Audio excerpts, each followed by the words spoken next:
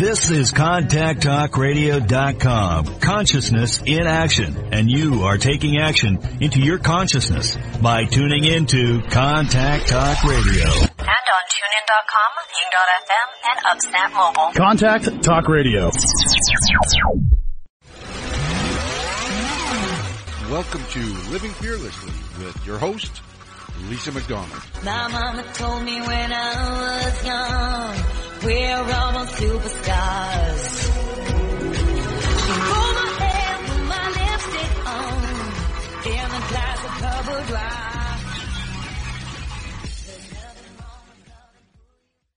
Good morning, everybody. Thank you so very much for rejoining me here again on this lovely Friday morning. My name is Lisa McDonald, host of Living Fearlessly with the Contact Talk Radio Network. I want to thank all you almost now 500,000 Living Fearlessly podcast subscribers. Can't thank you enough. Really makes me happy to know that my guest and myself and the content is resonating with all of you. I love all the testimonials and the feedback and all the phenomenal guests that I've showcased to date for almost 3 years now. I want to thank my sponsor, Halton Honda, for believing in myself and the program. I want to thank my partners and family over at C-Suite Radio Network, which, of course, following the live show with myself and each weekly guest, you can find the podcast link of each weekly interview. So who do I have today? Well, I am interviewing a phenomenal woman, a spitfire by the name of Tina Scallon. Who's Tina Scallon?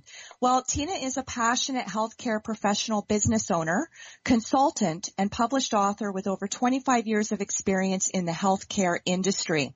Tina has dedicated her life's work to serving others in hospitals, running her own in-home caregiving agency, and providing consulting and guidance for family caregivers. Tina firmly believes that both home and lifestyle can be preserved by compassionate caregiving in the face of aging or illness. So, Tina, I want to welcome you to Living Fearlessly with Lisa McDonald. How are you, our friend? I am wonderful, and I am so excited to be here with you. Well, it's such an honor and a privilege to have you, and I love what we're talking about today because this is a subject matter that, if it hasn't already, it's bound to impact people in the future, either with aged parents, people's own individual health, people's children, people themselves. And as a former caregiver, this very much speaks to me. It's very near and dear to my heart. So I'm really glad that we're talking about something that impacts everybody. So why don't we talk about initially the inception of your journey? Where did this all begin for you, Tina, and how did you know that this is what you were destined to do? Wow, it is so crazy because I've been a caregiver, it feels like, since birth. I had a lot of family members that were very ill all the time, so I spent lots of time in doctor's offices, hospitals, and other medical facilities. And when I became 14, I actually became a candy striper and did that till the time I graduated high school, and decided this is what I want to do for the rest of my life. And I'm very passionate about caregiving. Lovely. Well, let's talk about a few, controversial issues that always come up when we talk about well-being, when we talk about wellness, when we talk about health in general. What is your stance on vaccinations? Well, when I was younger, it was a lot easier, because you knew exactly what you were getting. Mm-hmm. This day and age, you don't know what you're getting, so it's really hard to decide, is this right? The best thing for me to say is research. You have to know what you're giving your loved ones, because if you don't know, there's so many things. I mean, when we were younger, there was no such thing as autism. Now there is. And so many different things are starting to pop up, and it has to go back to the vaccinations. I mean, our food is not what it used to be. Our medication's not what it used to be. So that's where I'm at. Okay. And as somebody who has long-standing history working in the hospital industry, and given what you've just said, that's a good segue. And of course, everybody who listens to my show knows this is unscripted. We never went back and forth with a standard Q&A script. So I just go with the flow of what my guests say, and I just go with the thoughts that pop up at the time. So in terms of, the different spectrums of medication, when we talk about, herbal herbs, when we talk about holistic care, when we talk about that versus, standard practice, when we compare that to alternative medicine and different modalities, what's your stance on that as somebody who's primarily worked in the hospital system? Well, unfortunately, now when you take any type of medication, the side effects are worse than the actual cure. Mm-hmm. So I am definitely going towards the holistic movement, and,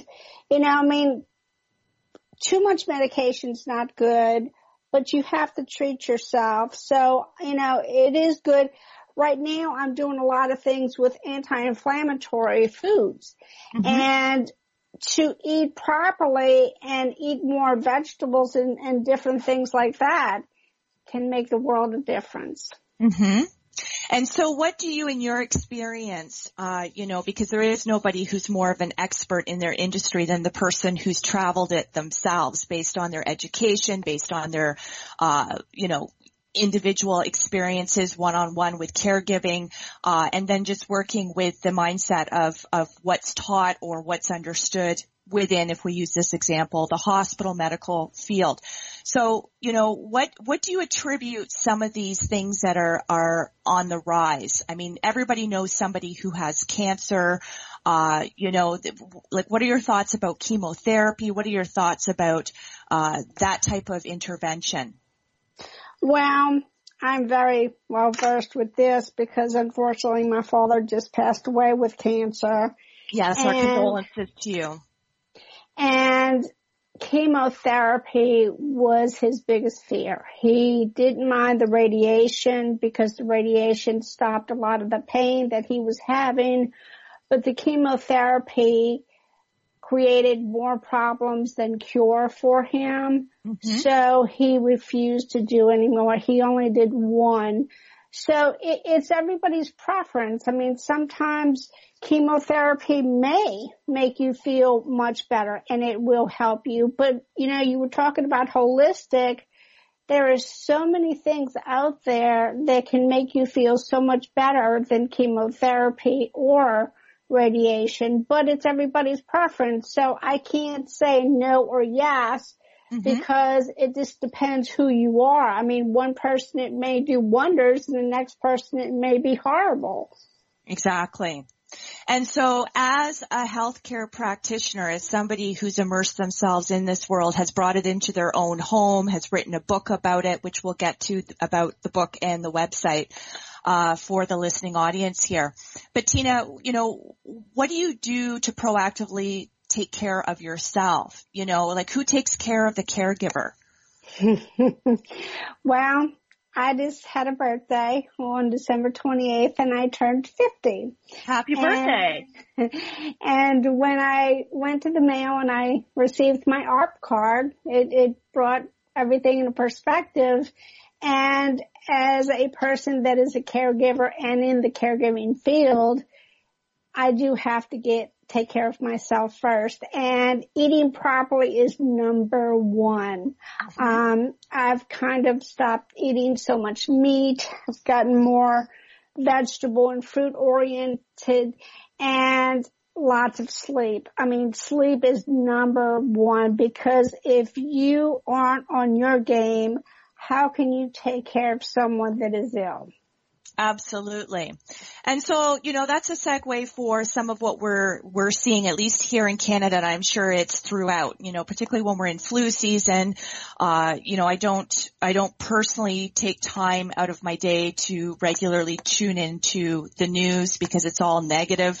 The world's coming to an end, Donald Trump, blah, blah, blah. The list goes on. But we know here, at least in Canada, we're told day in and day out here recently how the emergency rooms at the hospital, it's just they can't keep up. They've canceled like 80 surgeries just to reserve the beds and make the beds available for people who are coming in due to flu. What do you think about the toll that's obviously being taken on the practitioners, the nurses, the ward clerks, everybody who plays a pivotal role in making everything run bickety-boo within the medical care system. It's almost, when I talk to people who have that experience or are in it right now, they can't help but feel a little bit cynical or, if they go from a devil's advocate approach, which I do with everything that I think about or contemplate or talk about, here they are providing a pivotal service that's supposed to be getting people back on their feet, getting them back to feeling well again. And yet the people who are implementing this, who are responsible for their treatment or overseeing their care, they're burnt out themselves. I mean, they're working double shifts, triple shifts. There's always some issue going on, arbitration within the unions because they're not being properly compensated or they're not being in a position to take proper days off or get rest. So, how do we fix this? Like, what's your take on that? Boy, it's amazing that you even said that because you're right. I mean, our healthcare professionals are burnt out. Mm-hmm. So many people are worried about that profitability and they're not, putting enough staff and rotating staff to take care of our own nurses and doctors. I mean, when you go into a doctor's office and the doctor's sick himself, mm-hmm. you should have backup for that.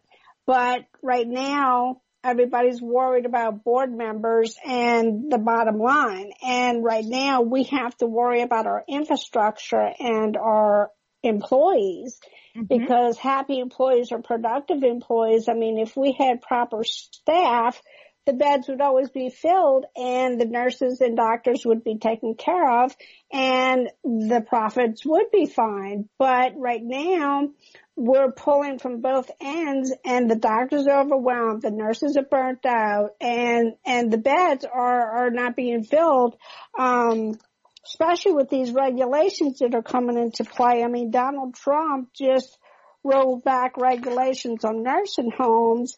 And I think that was not good because right now the nursing homes are understaffed. And if we cannot care for our loved ones at home, we really have to rely on the facilities to keep them safe and in good environment. And it's not happening. So we really need to change things. Mm-hmm.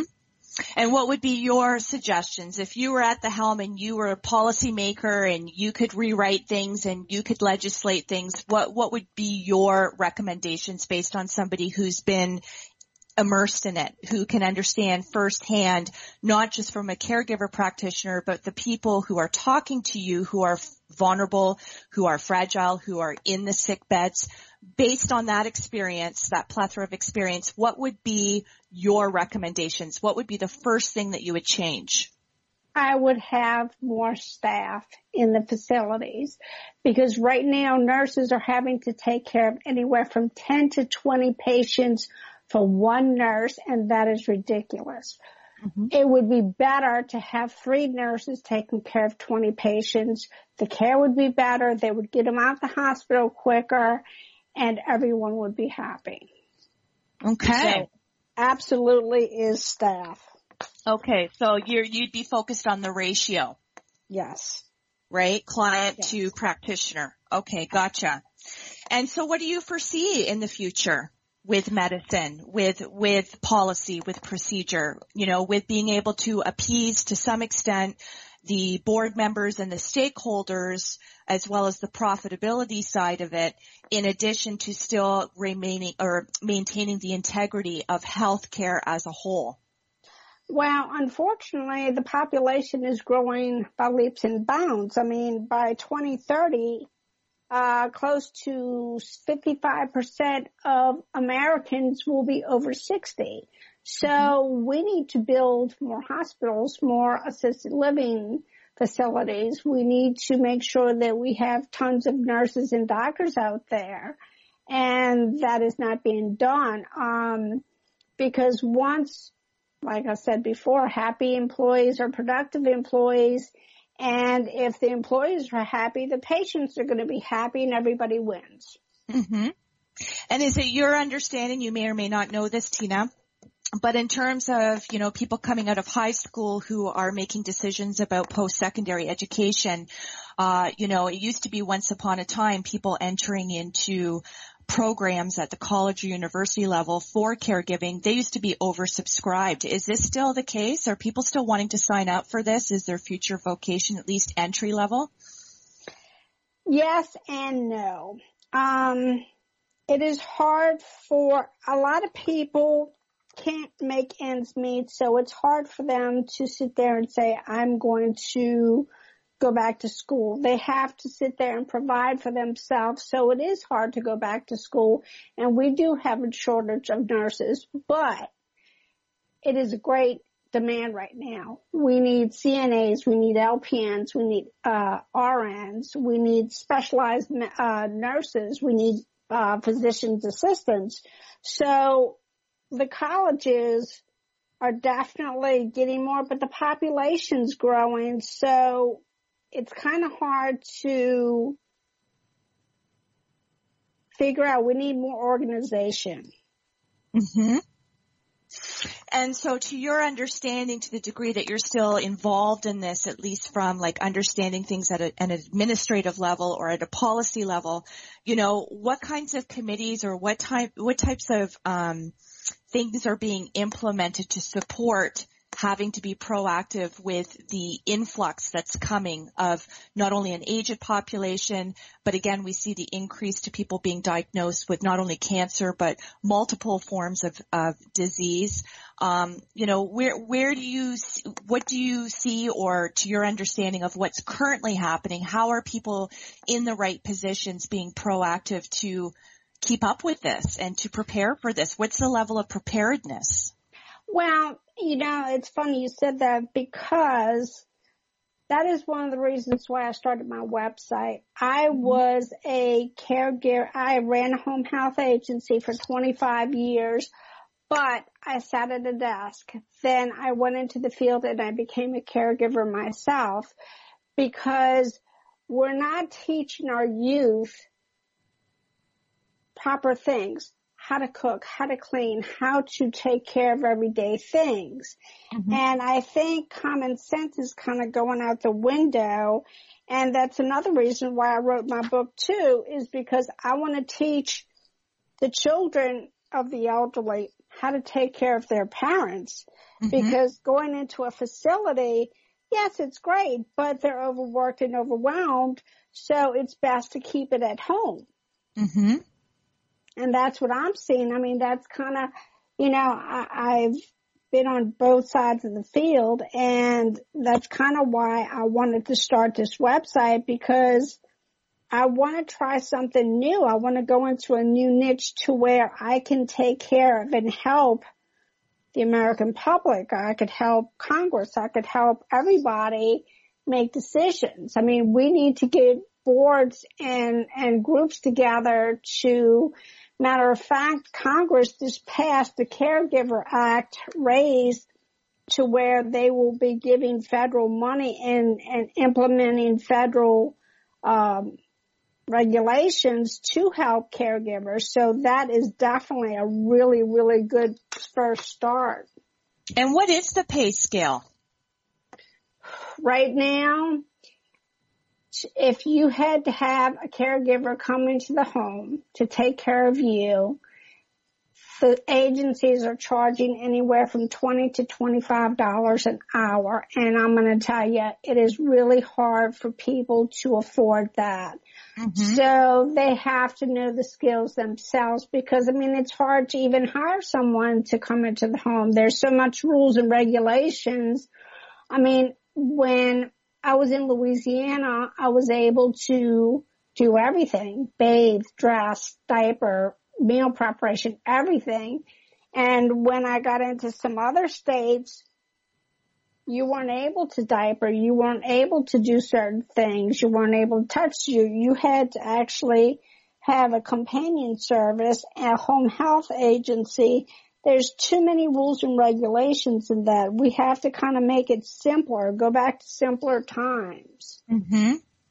Well, and I'd be curious to know, because again, I've been out of the field for quite some time now, but I remember these types of issues always being ones that we grappled with.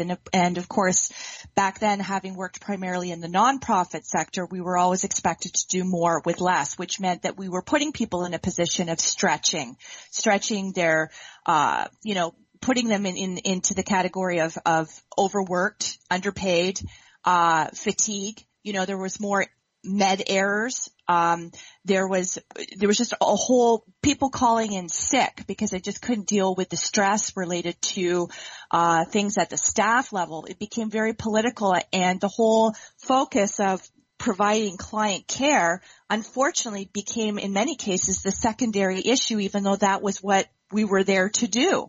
And of course, at the management level, it oftentimes it was a nightmare, because I was always a hands-on manager. So I always wanted to interface with the clients, not just sitting at roundtable discussions, not just talking about legislation, but I actually wanted to interface with the people that we were truly providing service for.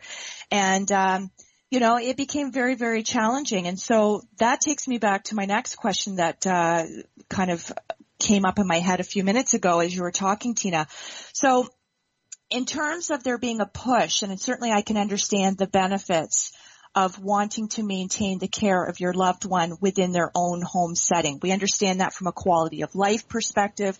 We understand that from a whole multitude of different perspectives of why that would be preferable, why it would be advantageous, why it might even extend one's life, and hopefully that in concert with quality of life. But we also understand too that some people are in a position of requiring 24/7 care, whether it be because they have MS and they're confined to a wheelchair, or they have ALS and, there's feeding tubes involved, and there's lifts and there's Hoyer lifts, and, there's all kinds of different issues that people grapple with that do demand a certain level of expertise. And at the same time, as much as you want to honor the wishes and the preference of what's in your family member's best interest from a comfort level perspective and from a quality of life and a compassionate perspective, we also don't want to burn out the family members who are kind of in that sandwich generation too, where they've got their own children, they're careerists. It's like, okay, who's going to give up their job, perhaps, particularly if a staff member who's supposed to come in and look after their mom or their dad or their partner perhaps has called in sick because it's become too stressful. I mean, what support and what incentives are put in place to make that the best preferable model of care for a loved one residing at home? Well, Congress has come up with a family and medical insurance leave, which has been wonderful. I mean, it gives you 12 weeks of partial income to be able to take care of your loved ones in the home, whether it's pregnancy, whether it's serious health concerns.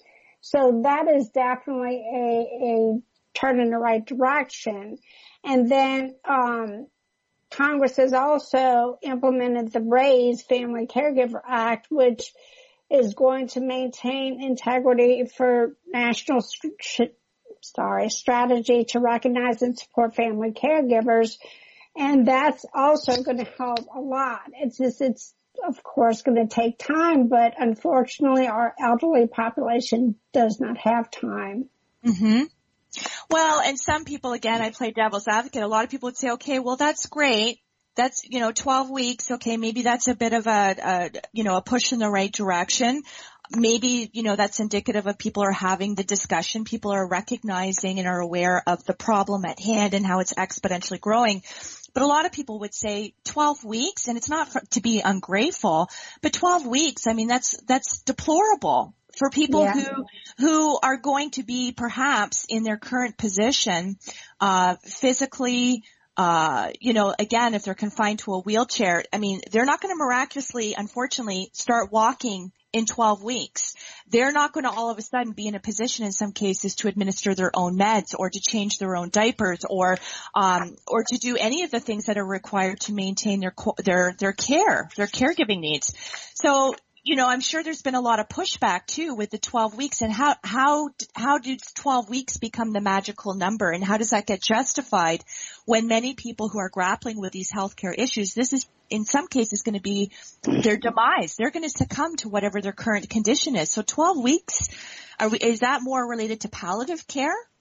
Yes, and the thing is that you're right. It's not enough because, like you said, when we have people in wheelchairs 24/7 and their kids have to go out and work, I mean, there's not enough staff to come in and take care of these people.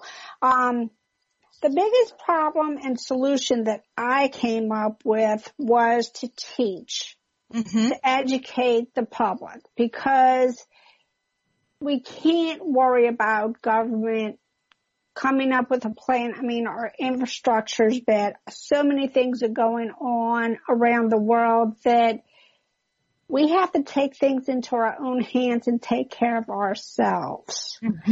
And research and education, I mean, we have the internet, and the internet can teach you anything. I mean, that's one of the reasons why, you know, I did not want to make my book medical by any means, because I'm no longer an RN, but I want to teach people how to transfer from the wheelchair to the bed.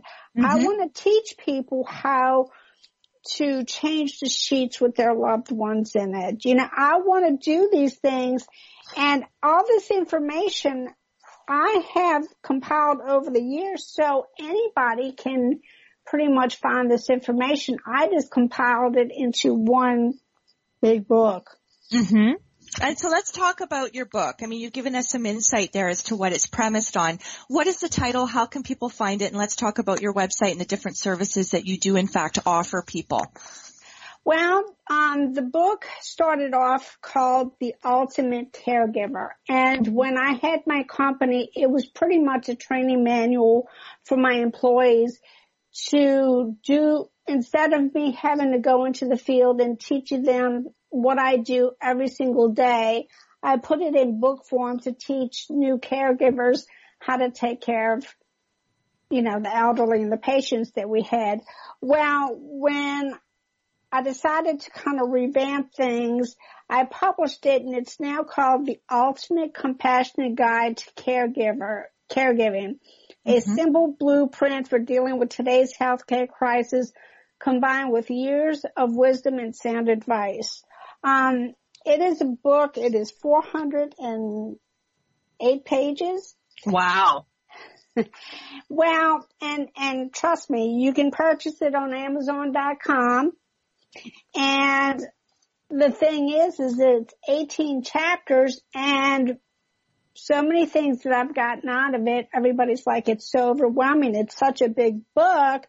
What if I don't want to buy just the book? Well, what I did was I kind of tore it apart, and I put different chapters on the website so you can purchase just chapters. I mean, it goes into patient care, communication, hygiene, vital signs. I mean, it teaches you everything you need to know to take care of your loved ones in the home. Wow. Well, that was actually pretty ingenious for you to break it down like that so that people could just pick and grab what it is that they feel speaks to them at the time. Because, yeah, if you're a caregiver or you're in the middle of a family crisis as a result of health, you don't have time. I mean, yes, we understand the importance of being proactive and educating yourself and becoming aware, but we also know that these people who would be the ones to have to seek out this information to begin with, they're exhausted. They're exhausted. They can barely get through their own day to meet their own needs, never mind be in a position of having to oversee the huge responsibility of being responsible for somebody else's health care, family or not. So, I mean, good for you for breaking it down and making it more accessible and user-friendly. Well, the thing is that caregiving happens at a moment's notice. Yes, it does. 1 minute you look and mom and dad are doing great, and mom's baking cookies and taking care of the grandchildren, and the next day mom could have broken her hip and ended up in a hospital, and then everything breaks down. The glue of the family is down, and you have not a clue what to do, where to do it, and what to ask for. So that's what I want to help with. I want to make sure that I teach people what to do at a moment's notice. I even started coaching and consulting because of the experience that I do have. If you have a question, whether you're in California or you are in Miami, I can help anytime, anywhere. Amazing.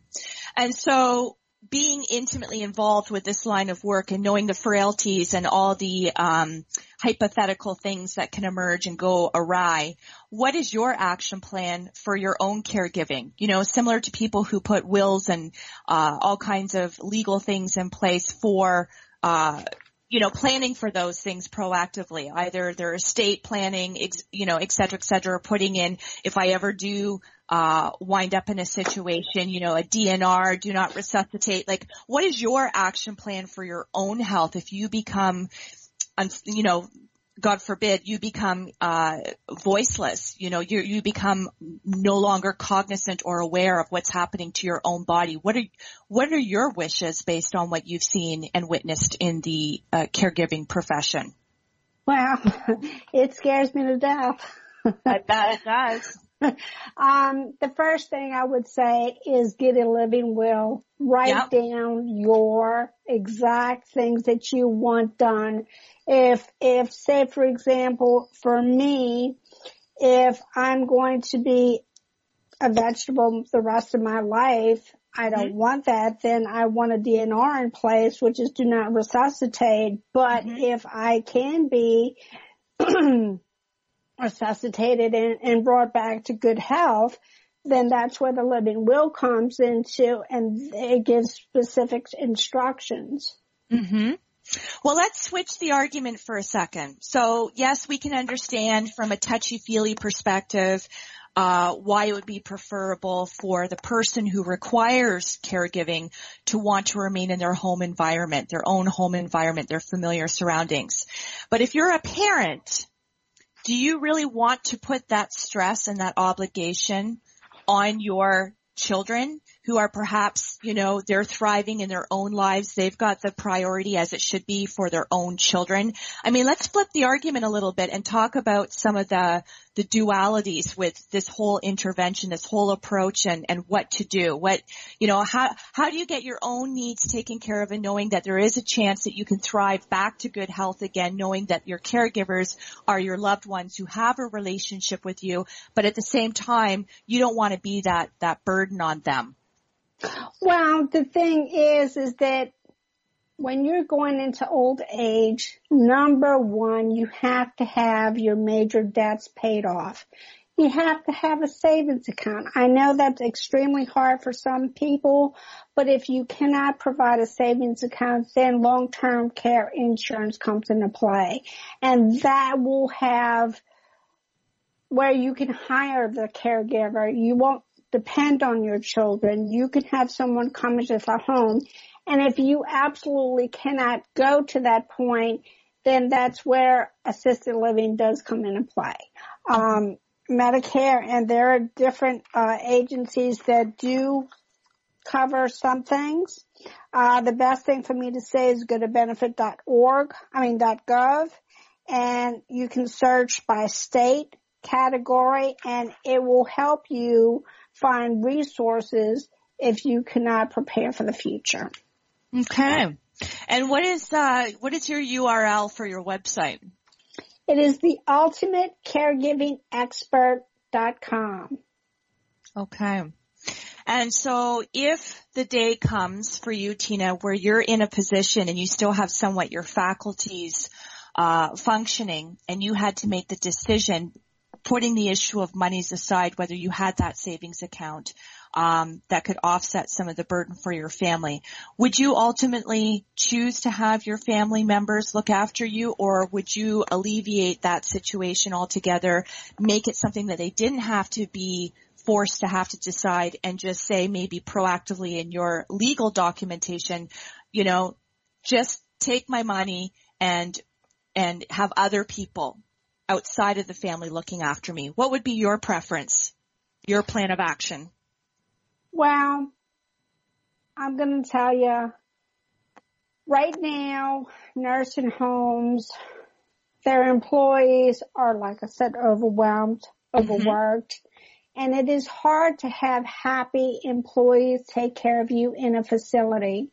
The best thing to do is being in a home environment. I mean, right now, hospitals and nursing homes, I say, are almost, they're not going away, but things are changing. I mean, we're now having clinics and CVS's, and there's so many different things out there that are smaller, that are coming home. I mean, when I took care of some of the clients in a home, you can do anything and everything that you could do in a hospital in the home. I mean, you could have ventilators brought in, you could have x-ray equipment brought in. So it is more convenient to be in the home than it is the facility. Okay. In my opinion. Okay, and let me ask you this because I'm not too sure. I'm not up to speed with this. So if you opted to be in a nursing home, a senior center, et cetera, or a hospital, you kind of have to play by everybody else's rules, right? Like would maybe some of the allure of being looked after at home by your family members outside of the comfort and the familiarity of already having a pre-established relationship with these people and trusting them with your care, you can kind of have more leeway and flexibility for your plan of care at home versus the rules and the stipulations, call it because of what's legislated or because of liability issues, and hospitals always looking out for not wanting to potentially get sued, and sometimes decisions and protocols get put into place based on that first and foremost as their way of thinking and strategizing.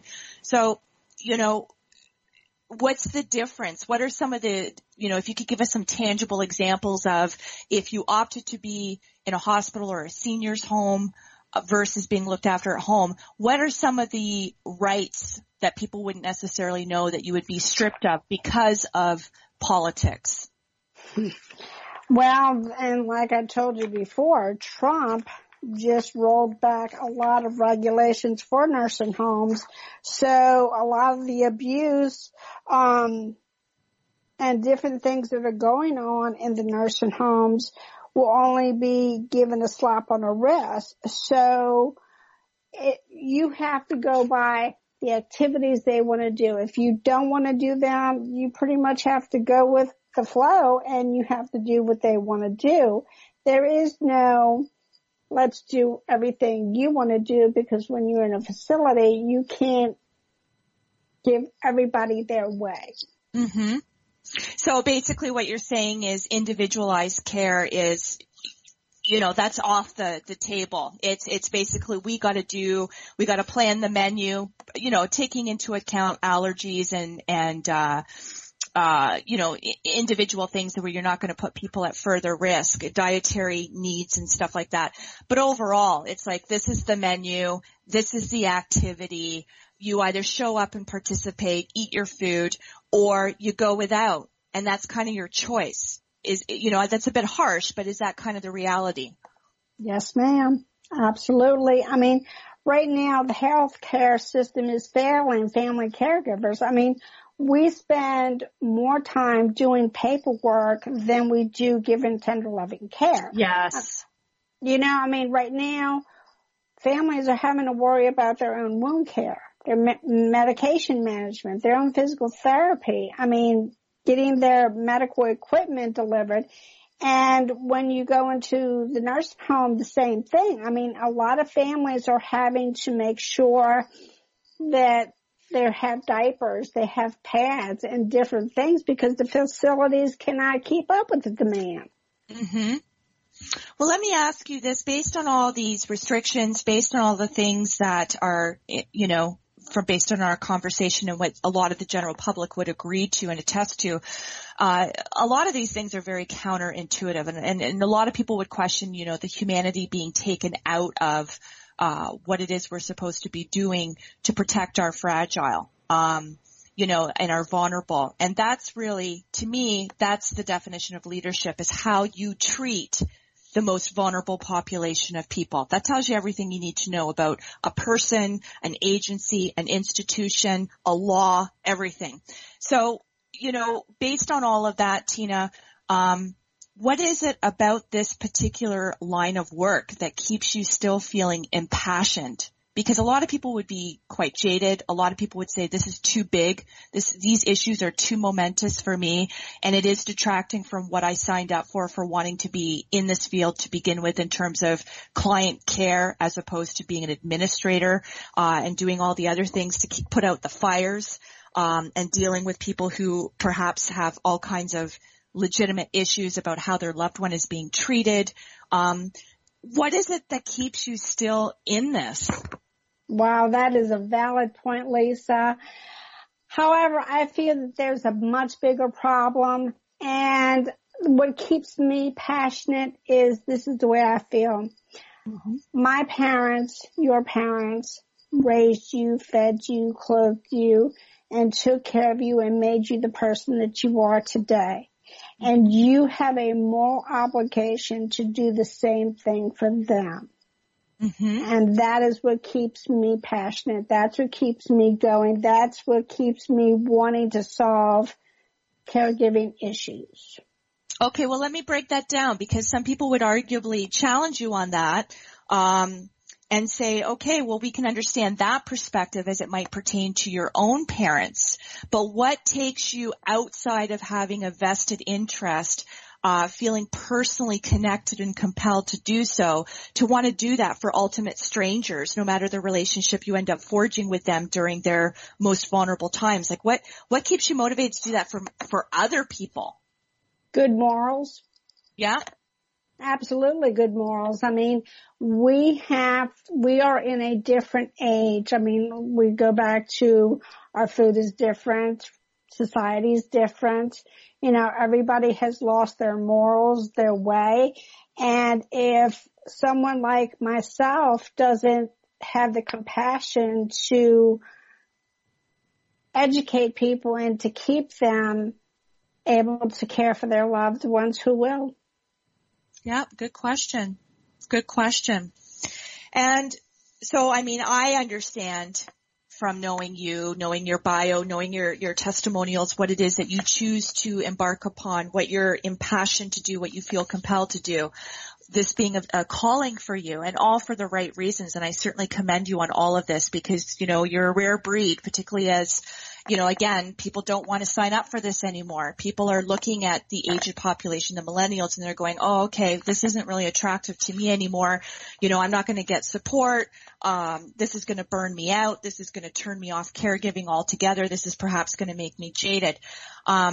So I just want to say, Tina, for what it is that you continually do to step up and rise for other people, to be that advocate, to educate people, because you don't know what you don't know. So the fact that you still feel compelled to do this is quite amazing. But what does living fearlessly mean to you? Again, I just finished saying that I believe you embody that, you depict that, you're living your life according to that. But what does it mean for you? Living the best life that you can live, to teaching the best life for others. Mm-hmm. Go ahead. And so what would you say to our listeners who perhaps are stuck and faced with this position? They're in the thick of it themselves, and they're too burnt out to even make heads or tails of it. You know, everything you're saying resonates with them on a humanistic level, but they just don't have the energy to go on. They're feeling like they themselves are in crisis, either emotionally, psychologically, spiritually. Their health has taken a hit. So everything is kind of like happening at substandard level, but they're just kind of coasting through the day because it's on them ultimately to do that and to be the one who's going to ensure things get done. You know, what do you say to these people who are listening to you, and your story is really speaking to them, and they just don't know how to get beyond it. They just can't see the light at the end of the tunnel. Well, Lisa, I love that you brought up this question. And although I don't have all the answers, but I do know this. Out of all the years of experience I have, this is what has gotten me through life. Have a plan, get organized, and most of all, have a sense of humor, to be patient with yourself and your loved ones, because humor and patience can go a long, long way. Absolutely. Now, with some of the changes or some of the things that are already implemented and in place for family members who are facing this as a family crisis or struggle, outside of increased hours or, 12 weeks or whatever it is that we're specifically talking about, is there counseling involved? Like, who keeps people invigorated? Who keeps people energetic? Who's helping people in the crisis of this? The best organization that I can actually say is the National Council on Aging. If you go to ncoa.org, there are so many things out there to help you. If you go to my website, we have tons of resources that could help the most burnt out persons. Mm-hmm. And what would some of their strategies be? Somebody comes through the door, you're doing an initial intake. It's the first conversation that you're having. There's obviously a lot of similarities between all clients who are in this situation walking through the door who are needing help. They're needing support. They're needing objectivity. What's the plan of attack from a counselor standpoint? What would be some of the first things that they would suggest that a family member who's taking care of another family member do, so as not to go further and deeper into either depression or fatigue or full-blown crisis? Well, right now, 66 million Americans currently provide family caregiving in the home. Mm-hmm. And this is through the National Alliance of Caregiving. First of all, we must ask ourselves, are we financially prepared? Am I capable of caring for my loved one by myself? Is the home ready for caregiving? Will I be able to make sure that I take care of myself? If the answer is yes, then you're able to care for your loved ones in the home. But if the answer is no, you need to talk to your local social worker and visit some of the facilities to make sure that they have activities, good food, adequate staff, nice rooms, and medical support for you. Okay. And yes, those services exist. But we know that these people are burnt out and they're tired, and perhaps they feel like they've gotten the rigmarole and the runaround from the whole, industry to begin with, all the red tape and stuff like that. So when a family is in this situation, do these social workers make the initial contact, or is the onus on the person who's burnt out and struggling and in crisis to yet extend themselves and deplete their energies to say, I need help, I'm floundering here? Well, the thing is if your loved one was in a hospital, then the social worker and utilization review come into play.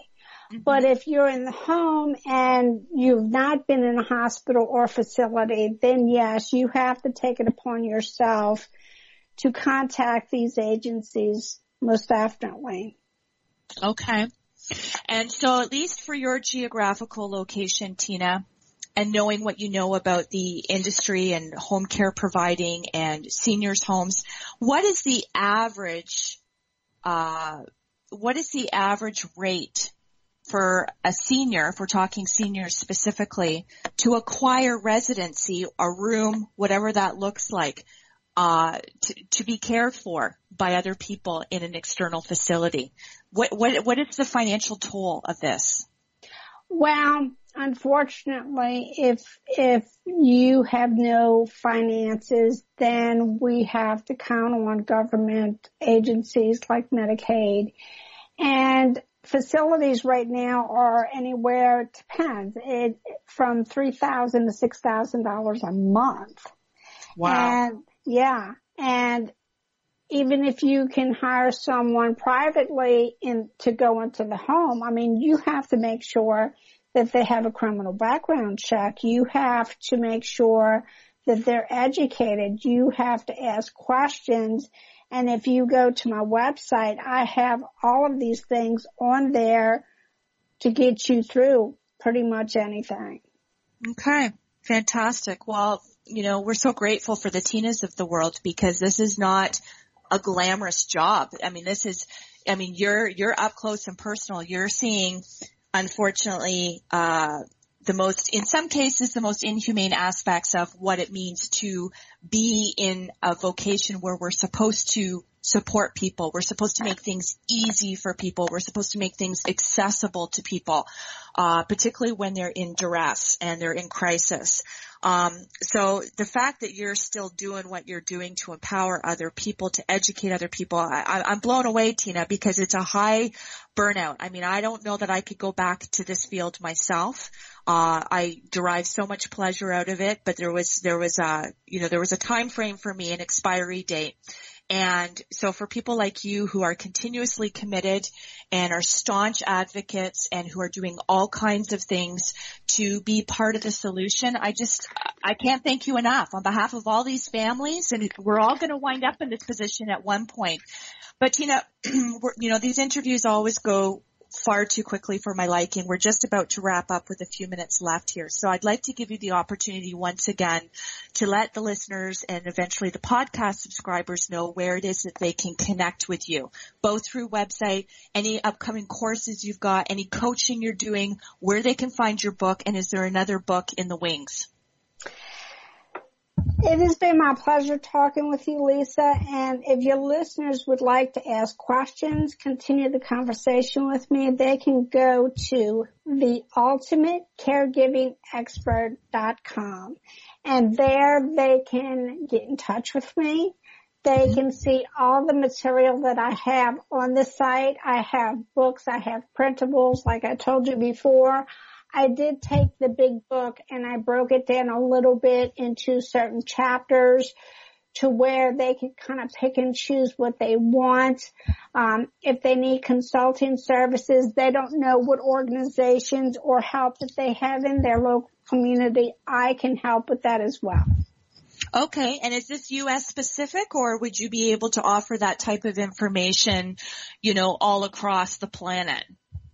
I can do this all across the planet, from California to Miami to the world. Okay, fantastic. Well, Tina, I just want to say once again, it's been a real pleasure to have you here. This is a very important subject. It's one that directly, indirectly impacts all of us, either now, in the here and now, in the present, or down the road. It's inevitable. We don't live forever. We know that. And of course we know that, oftentimes what it is that we succumb to, it's related to things that, are disease related. And there's so many different philosophies and positions and arguments, on that subject alone. So I just want to say, you're welcome to come back here anytime for anything that you're working on, because this information, unfortunately, is never going to go out of style. There's never going to not be a need for it. And people are continuously hungry to find the tools, the skills, the people who have the expertise, people who know what it is they're actually talking about, people who are impassioned. They're not coming from a burnt out perspective. They're coming from let's be part of the solution. Let's tackle this together. And of course, we know people don't know what they don't know. So Tina, I just want to say thank you on behalf of the listeners. I want to thank you for everything that you continually do. We're going to, for the listening audience, I want to thank you once again, for your loyal listenership. It's always a treat and a pleasure and an honor to be here each week to impart the lessons and the messages, between myself and my guest with you.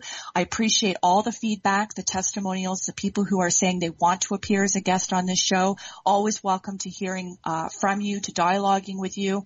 And I want to thank once again Halton Honda, for believing in the content, believing in me, Living Fearlessly with Lisa McDonald. I want to thank the Contact Talk Radio Network, where this journey began for me almost 3 years ago. I want to thank C-Suite Radio Network once again, following the live show. Once the podcast has been calibrated, the link gets uploaded to the host page, Living Fearlessly with Lisa McDonald, over on C-Suite Radio Network as well. Look forward to doing this again next week. I go live every Friday, 8 a.m. Pacific, 10 Central, 11 Eastern. My job, my passion, my purpose here is to uplift you to fear less and to live more. Wishing everybody a fantastic, safe, phenomenal weekend. Love and gratitude to you all. Take care and all my best. Bye-bye.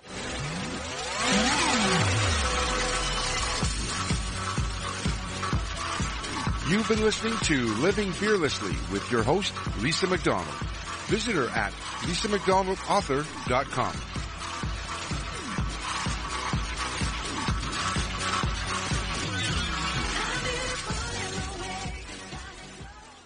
This podcast is a part of the C-Suite Radio Network.